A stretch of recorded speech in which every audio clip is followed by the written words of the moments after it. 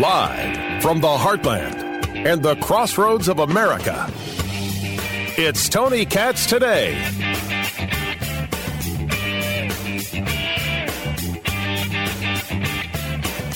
Well, as you know, Maria, Senator Grassley and I have reviewed a legally protected and highly credible whistleblower document, which alleges that there was an exchange of money for policy decisions made by then Vice President Joe Biden. We have determined the whistleblower is extremely credible. And based on the bank records that I've been getting, and you and I have been talking about on your show for weeks now, and based on the fact that 9 different Biden family members have been receiving payments from a web of LLCs that are receiving payments from our adversaries around the world, this fits a pattern of questionable behavior that the Biden family members have been doing to receive funds. So we take this whistleblower claim very seriously. We know it exists. We know the FBI has the document. As Senator Grassley said, it is not classified. So we want that document in our possession. And we also want to know what the FBI did to verify the claim of the whistleblower. That is the single most important part of the story, and the one that I'm most thankful for from Representative Comer. Tony Katz Today. Cinco de Mayo, Derby weekend. My gosh, what isn't going on? A lot of things happening. I want to know, as you want to know, what is it that the FBI knows? If you have a whistleblower who makes a claim, and it's not just any claim, that you know that Joe Biden was taking money from a foreign national to provide policy, advice, and possibly decisions, that's bribery. I mean, that's just clear cut, right? We would give no other definition to the word. Did you investigate it? And if you didn't investigate it, may I ask the question of what good or worth is the FBI? If you didn't investigate it, well, then what exactly did you do with such information?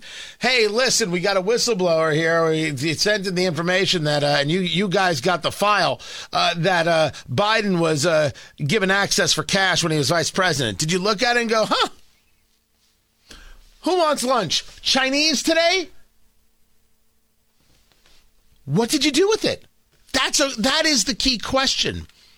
If we are to be believers or have any faith, as we have often discussed, in the institutions, well, the institutions have to do the job regardless of who's in power. And if nobody did the job here, if nobody even looked here, if nobody even tried here, then what do we have? The Republican Party should not let go of this story for half a second. I don't care what Joe Biden has to say. Oh, it never happened. Who cares what you think? You think I'm going to listen to a guy who isn't going to the coronation of King Charles? You know he's not going, right? This whole weekend, it's happening. It's a pretty big deal. They don't have themselves they don't crown a new monarch every day. I mean, it's a big thing. Joe Biden's not going. Joe Biden's going to go.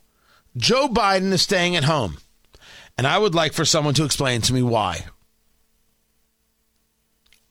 It's obvious to anybody paying attention, anybody who reads, whether it's Jim Garrity over at National Review and the Washington Post, or whether it's Politico or Axios, Joe Biden works 6 hours a day.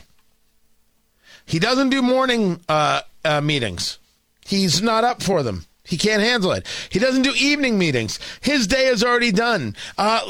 I would argue, not being a doctor, not having in any way done any bit of analysis of the man, there is such a thing as sundowning. Do you guys know what sundowning is?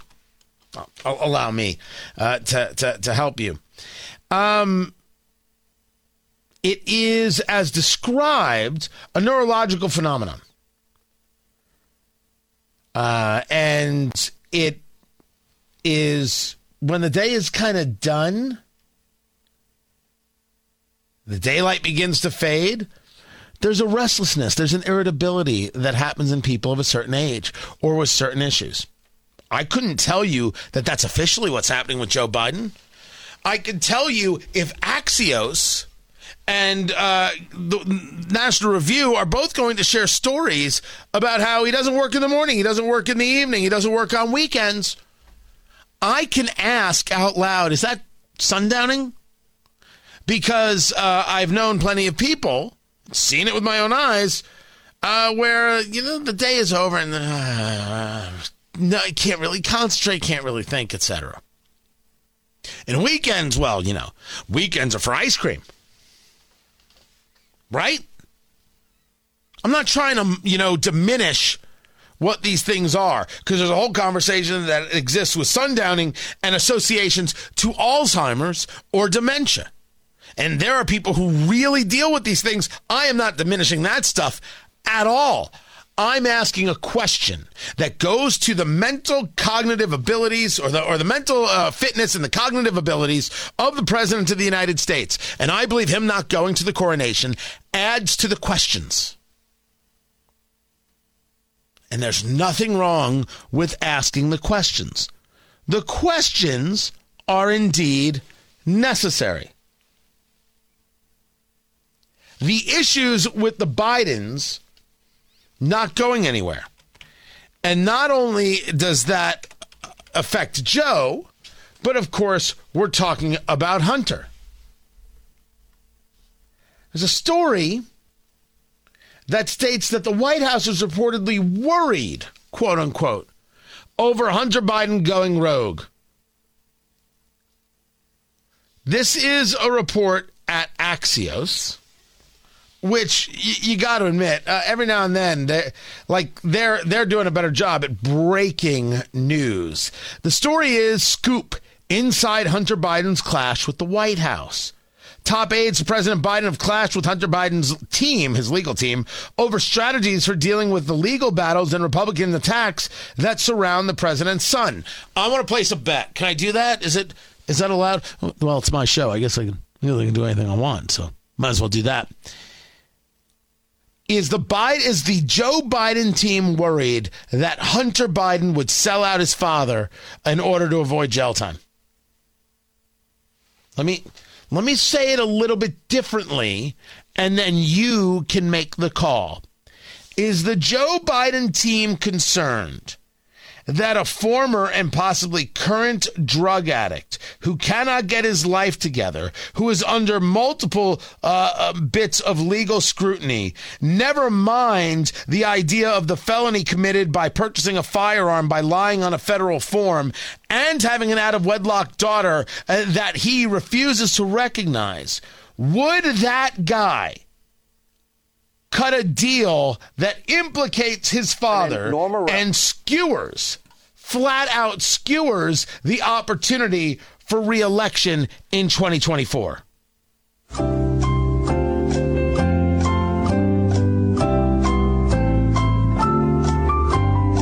What is hell yes, Alec? Well, it's not Alec, it's Alex, and Alex has passed. So what is hell yes, Mayim? I like Mayim Bialik, but just not as the host of the show. Oh, and I'd just get rid of Ken Jennings altogether. There's somebody out there who can host Jeopardy. It's just not them. And I like Mayim Bialik quite a bit. Super smart. Really interesting. I'm asking if that's the question. I believe that answer is hell yes. That Hunter Biden would absolutely do it. Hunter did not check with the president's people. Hired a lawyer, Abby Lowell, in December as part of a plan to be much more combative than had previously taken place. Hunter's team, according to Axios, wanting to create a legal defense fund, hiring ethics advisors for it. And Democrats are worried about the idea of the president's son soliciting money to pay for his legal troubles. Yeah, it looks bad. And I don't know why he has to solicit money. I mean, he's selling all that artwork. There is a guy by the name of Anthony Coley, former top spokesperson for the Justice Department. He was a senior advisor to the Attorney General Merrick Garland, and his quote is, "For this fund to work, it must be extraordinarily transparent and even restrictive by prohibiting foreign citizens and registered lobbyists from contributing." Well, what are the odds? What are the odds Hunter Biden will create a legal defense fund that won't have Chinese or Ukrainian or other lobbyist dollars? What is no chance in hell, Mayim? See, I got it right that time. Good on me. No chance. Like, that's a super awesome quote. I don't care who you are. Once you hear that, you're like, oh, yeah, there's no way. If he's going to try and collect dollars from you, me, and we, you know there's going to be some shady cash put in there. You know it, I know it, we both know it. What are we talking about? They know it. His team knows it. This goes back to the Obama team being concerned about Hunter Biden and wanting to be at arm's length with him because they knew he couldn't be trusted. They talked about it then. And they tried to bring it to Joe, remember? Joe, your son this, Joe, your son that. And he said, I can't talk to you right now. I just lost Beau. Beau Biden was his son, brain cancer, and died. It's an absolutely horrible story. And my words then, when hearing about those conversations that were never allowed, was if the loss of your son so affected you that you couldn't have a conversation, you should not have been vice president of the United States. You should have resigned. I said it then. I meant it then. I mean it now. I'm not going to tell the man not to mourn. That's nuts. I'm going to tell him he can't be vice president. They came to him, and they came to him, and they came to him, and Joe Biden didn't want to hear anything of it. He knew exactly what his son Hunter was doing because he knows what his son Hunter is. And that's got to be horrible. You know, they've played some of the voicemails that Joe Biden has left for his son. I love you, and we're going to get through this, and you can do this. And you've got a son who's an addict. It doesn't change. The pain's real. Right? The pain is real. And you want what's best for your kid. Still your kid. It doesn't change. But everybody gets it. Everybody gets that Hunter Biden might very well just protect Hunter Biden and not worry about the rest. Let everybody else deal with the fallout as long as he stays out of jail. Oh yeah. I would bet it all on that Final Jeopardy question. I'm Tony Katz.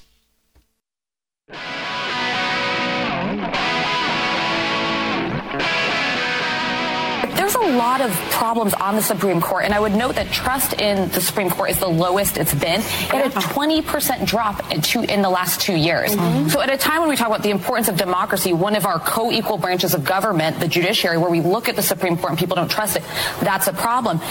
Marbury versus Madison notwithstanding, maybe we've just... honestly, there should be the death penalty for any website that allows autoplay. Tony Katz today. It's good to be with you. Was that too soon? I'm just saying. It's got to stop. It's got to come to an end. A lot of talk about the Supreme Court, and specifically Clarence Thomas. He's unethical. He has to recuse himself. He has to resign. He has a relationship with a guy by the name of Harlan Crow, and he took vacations from Harlan Crow. All true. He and Harlan Crow, as National Review writes the story, actually helped a homeless woman lead a better life. I just had a hiccup. Let me get back to Clarence Thomas. Because Clarence Thomas is under the gun for having this relationship that's totally fine. It wasn't a sexual relationship. He took vacations from a guy. You could say, hey, he shouldn't do that. But the idea that he did something beyond the pale, The idea he did something against the rules of the Supreme Court, none of that is true. Absolutely, positively, no part of that is true. He did not violate any rules whatsoever. It is the political left that's desirous of destroying the man, that wants to say what he did is criminal, what he did is awful, what he did is terrible. They want to destroy him. They've always wanted to destroy Clarence Thomas. How dare you be black and a conservative? That's the crime he's guilty of, according to them. Enter the ladies of The View, who start talking like this. But there's a number of cases we had, Justice Sotomayor failed to disclose 6 trips funded by outside groups. She did later revise it. She and Gorsuch were paid by Penguin Random House when they were considering taking up a case by that publisher. Elena Kagan didn't recuse herself from something involving Harvard Law School, even though she was the prior dean. I only say that a lot of Democrats, but how about I mentioned Gorsuch as well. And John Roberts' wife. John Roberts' wife. I actually have that right here. $10 million. But the point being this is we cannot expect them to self-police. I also in federal government had to file a financial disclosure. I had to adhere to ethics.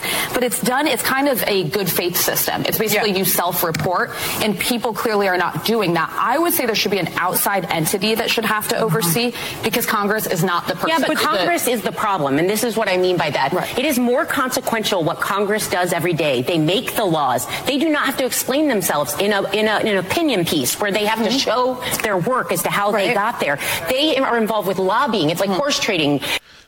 Congress has to explain themselves every 2 years or every 6 years.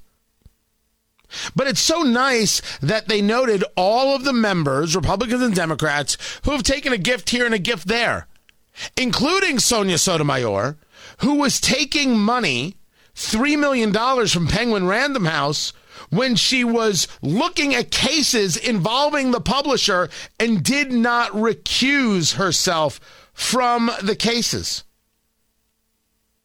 She took the cases, did not recuse herself.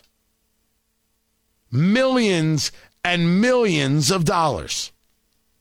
But it gets better. You pay me this and I'll just legislate that. They can bring up anything they want. Congress is the problem here, which is why I don't think it's a coincidence that Matt Gaetz and AOC, those names together should make everyone's ears perk up, are now bringing legislation about barring stock trading among Congress. The dirty money lives deep and dark in Congress, and that's why they're bringing it up now, because guess who's next when these headlines kind of wane out? Congress. And so I think right now it's kind of like guests are coming over and we're cleaning the attic rather than the living room. Congress is where we need to be focused. Let me just say something. It's nice to see Republicans for a change defending a black man. The problem with Clarence Thomas, the problem with Clarence Thomas is not that he's a black man; it's that he's got a sugar daddy and he's on the Supreme Court. Yeah. If you ever wanted to know whether Ana Navarro was a racist, there you go. See, Republicans are racist because they don't defend black men. You're right. Republicans haven't been defending Clarence Thomas for the past 30 years. But it's Clarence Thomas who has a sugar daddy.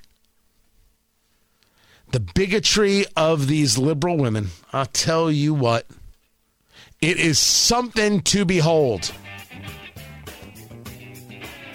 But the whole case against Clarence Thomas has fallen apart. And the left is pretty angry about it. But if you want to tell me we're going to eliminate stock trading, I can't wait to see the legislation. Love to hear what it's all about. Why is California eliminating jobs? And why do they want to bring their job elimination and free speech elimination to the federal level? That story's up next. I'm Tony Katz.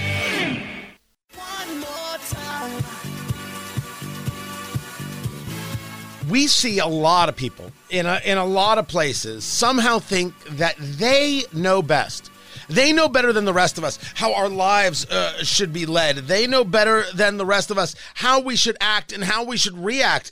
They know whether or not we should have gas stoves or have a car that has a combustion engine. They always seem to know what's best for us. And it's amazing to watch places like California continually invest in this argument, this anti-American, anti-pursuit of happiness, anti-freedom argument, and how successful they were with AB 5, so successful, in fact, that they now want to bring it to the rest of the country with the PRO Act. Yeah, it's making its way back. Thank goodness Republicans have control of the House. But now you know why it's so important. Guys, welcome to the show. Tony Katz today. Find everything at TonyKatz.com. Casey Maddox joins us right now. He is actually the Vice President for Legal and Judicial Strategy at Americans for Prosperity. And that's not why I brought you on the show. That's my deal with AFP is quite clear on the sponsorship. But you had the right article, man. It's something we've been discussing for a while. Gavin Newsom shouldn't get to decide which businesses survive, and neither should Congress. It's an article you have, a piece you have up at americansforprosperity.org. Get everybody caught up, Casey. Talk to me about what AB 5 was in California and what its real-world effects were. Absolutely. And thanks for having me on, Tony. So AB 5 and now the PRO Act that some folks are trying to push in Congress is basically a law that says that that would eliminate what's called the gig economy, right? Which is basically where people are able to be Uber drivers and Uber Eats and all these sorts of things that people are able to do without having to go work for a traditional employer and have a traditional employment relationship. People have figured out that there's a lot of ways that we can do work, and that's really freed a whole lot of people to be able to make ends meet and be able to to do the things, to be able to have the kind of work life that they want to be able to have.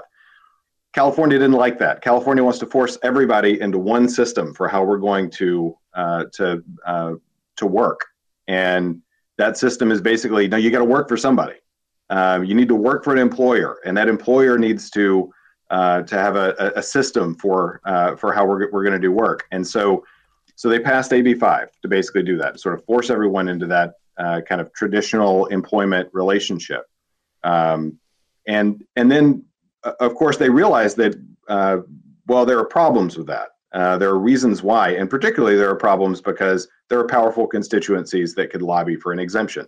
So you have AB 5 that sort of sets this, we're going to have one way that everybody has to work rule, but then they have like 100 different exemptions. And those exemptions are basically, if you are a powerful enough lobby to say, whoa, timeout, doesn't work for our people, then you get exempted.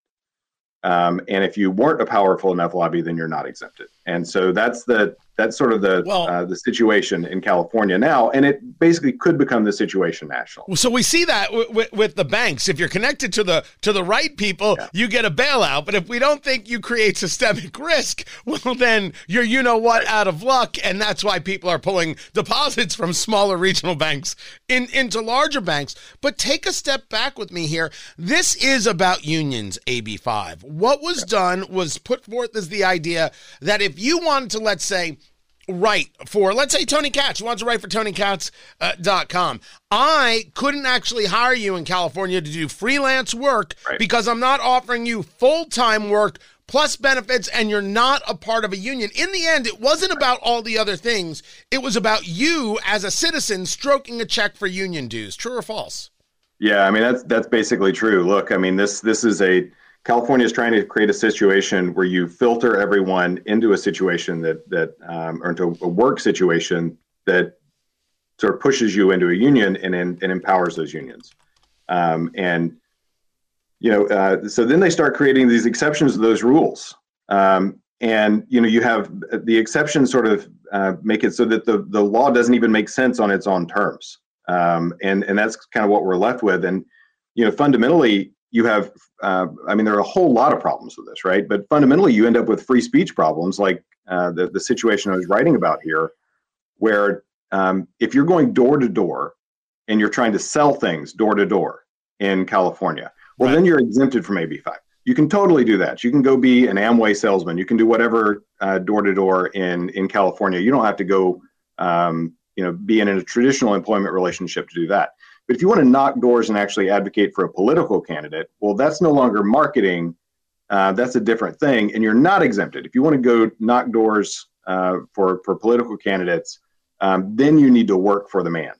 You need to have a sort of unionizable job in California. That doesn't make any sense, right? It's exactly the same thing. You're advocating for something else. Are you advocating to sell something? Well, then you're fine. If you're advocating for political speech, then that's a different thing. And that's a fundamental First Amendment problem where the government is saying, well, the rules depend upon what you're saying.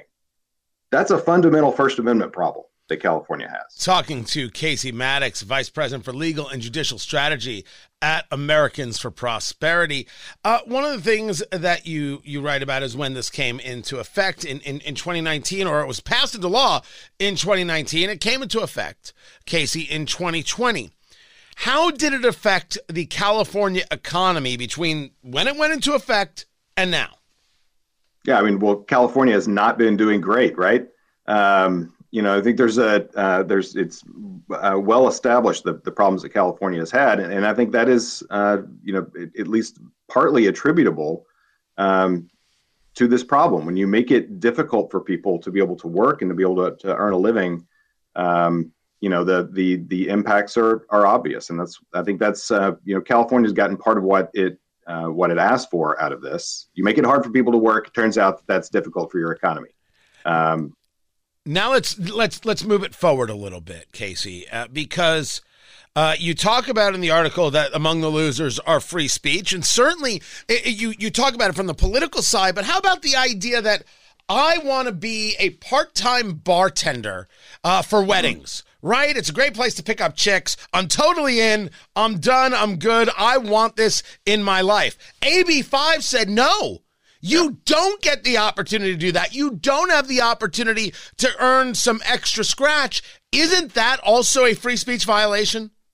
Yeah, I mean, there are free speech problems all the way through this law, right? I mean, the case here is mobilize the message, and it's sort of obvious when you're dealing with those situations. But yeah, I mean, we filed a brief before in the prior version of this case where, look, this is having implications across writers and bloggers, and certainly situations like that where, kind of the broader work world, when government is picking winners and losers, and particularly when it's picking winners and losers based on what you're saying, that's a fundamental First Amendment problem.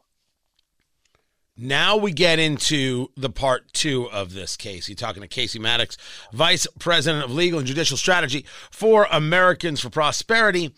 As you discuss, there's something called the PRO Act, which is the idea of taking AB5 and bringing it to a national level. Who is pushing this forth? Is it Gavin Newsom reaching out to U.S. senators saying, hey, this is awesome. You should totally do this. Was this other Democrats seeing this and saying, you know what? We absolutely are desperate to curtail the rights of people. And as a follow-up, do they get that they're curtailing rights, or does pushing the union come before all things? Well, I mean, so you have members of Congress from California that are, of course, strongly supportive of AB5 and trying to push to bring California's experience to the rest of the country.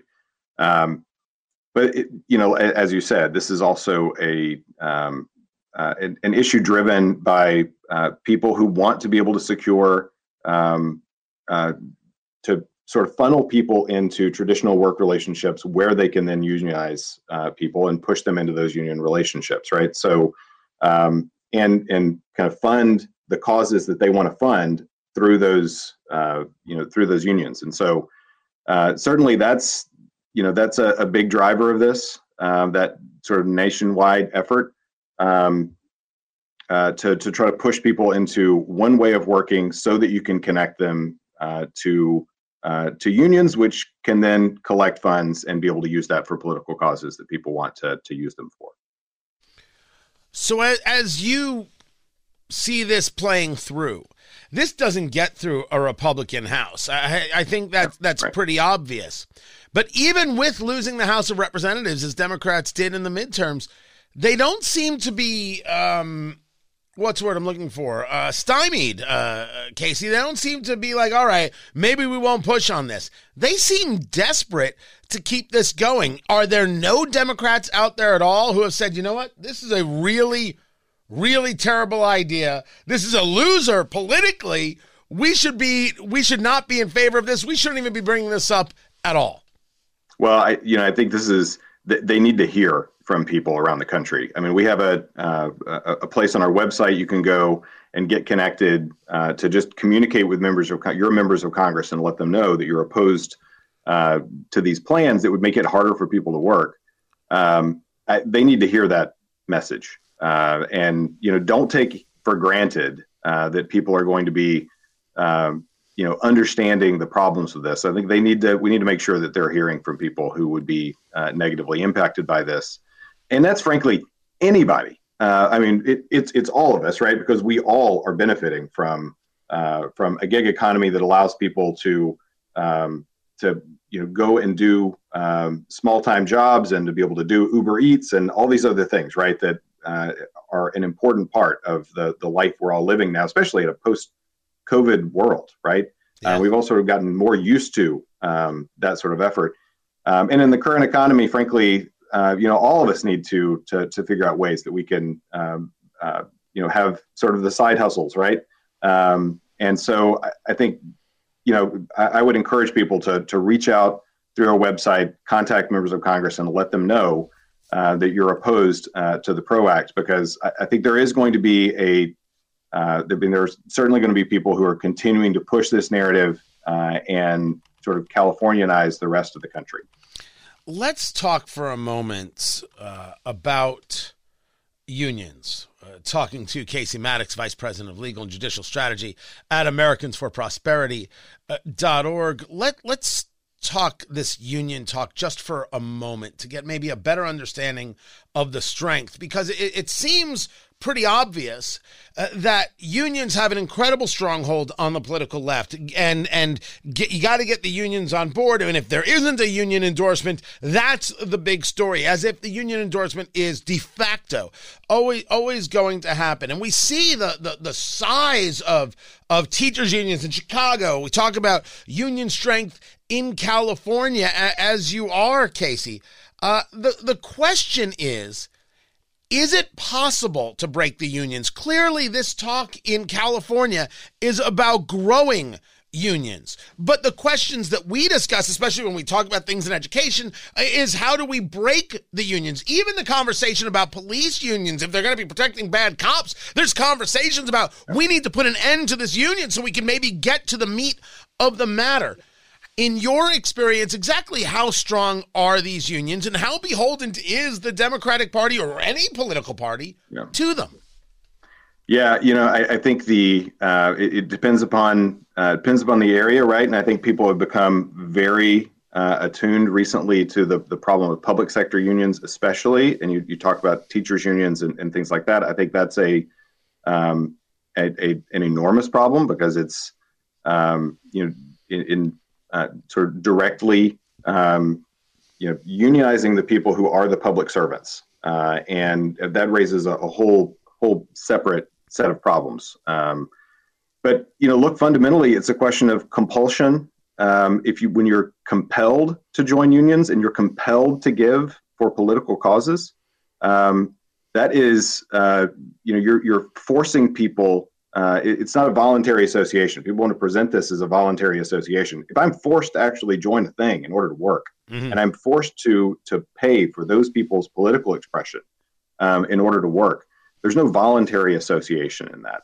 And I think the answer to the question is, look, it's one thing if what we're talking about is people voluntarily associating. That's what the First Amendment protects. It's an entirely different thing when we're talking about being compelled to do something. And that's fundamentally what AB 5 and what the PRO Act are attempting to do, is another way of trying to force people into not just one way of working, but force people into a situation where you are compelled to join a union and compelled to be able to contribute to political causes in order to be able to work.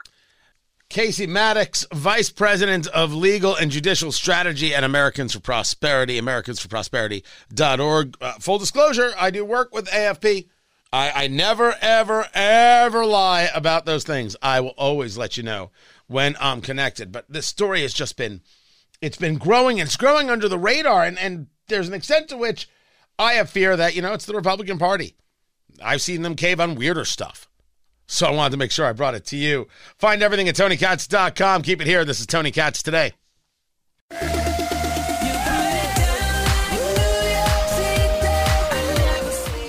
It's one heck of a weekend. I mean, you got Cinco de Mayo going on. Tony Katz Today. Good to be with you. And then you got this.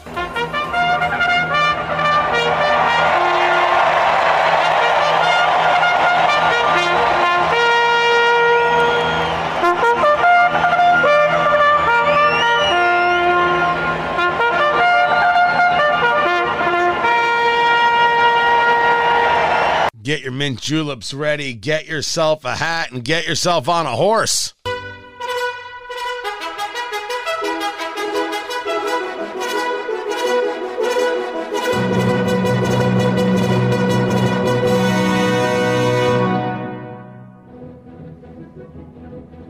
It's the William Tell Overture, people. Honestly, a little culture, a little class, and a mint julep. You cannot go wrong with a mint julep for the Kentucky Derby. You don't have to wear the hat.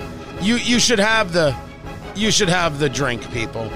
The mint julep, you're going to need to get yourself some Woodford Reserve, but I mean, you could do it without the Woodford. If you have another bourbon that you prefer, like an Old Forester or something like that, that's totally fine. You need some mint sprigs, couple of sugar cubes, or a half ounce of simple syrup, 2.5 ounces of the bourbon. You throw the mint in there, the next thing you know, you're happy as a pie. Enjoy the Derby, people. This is Tony Katz Today.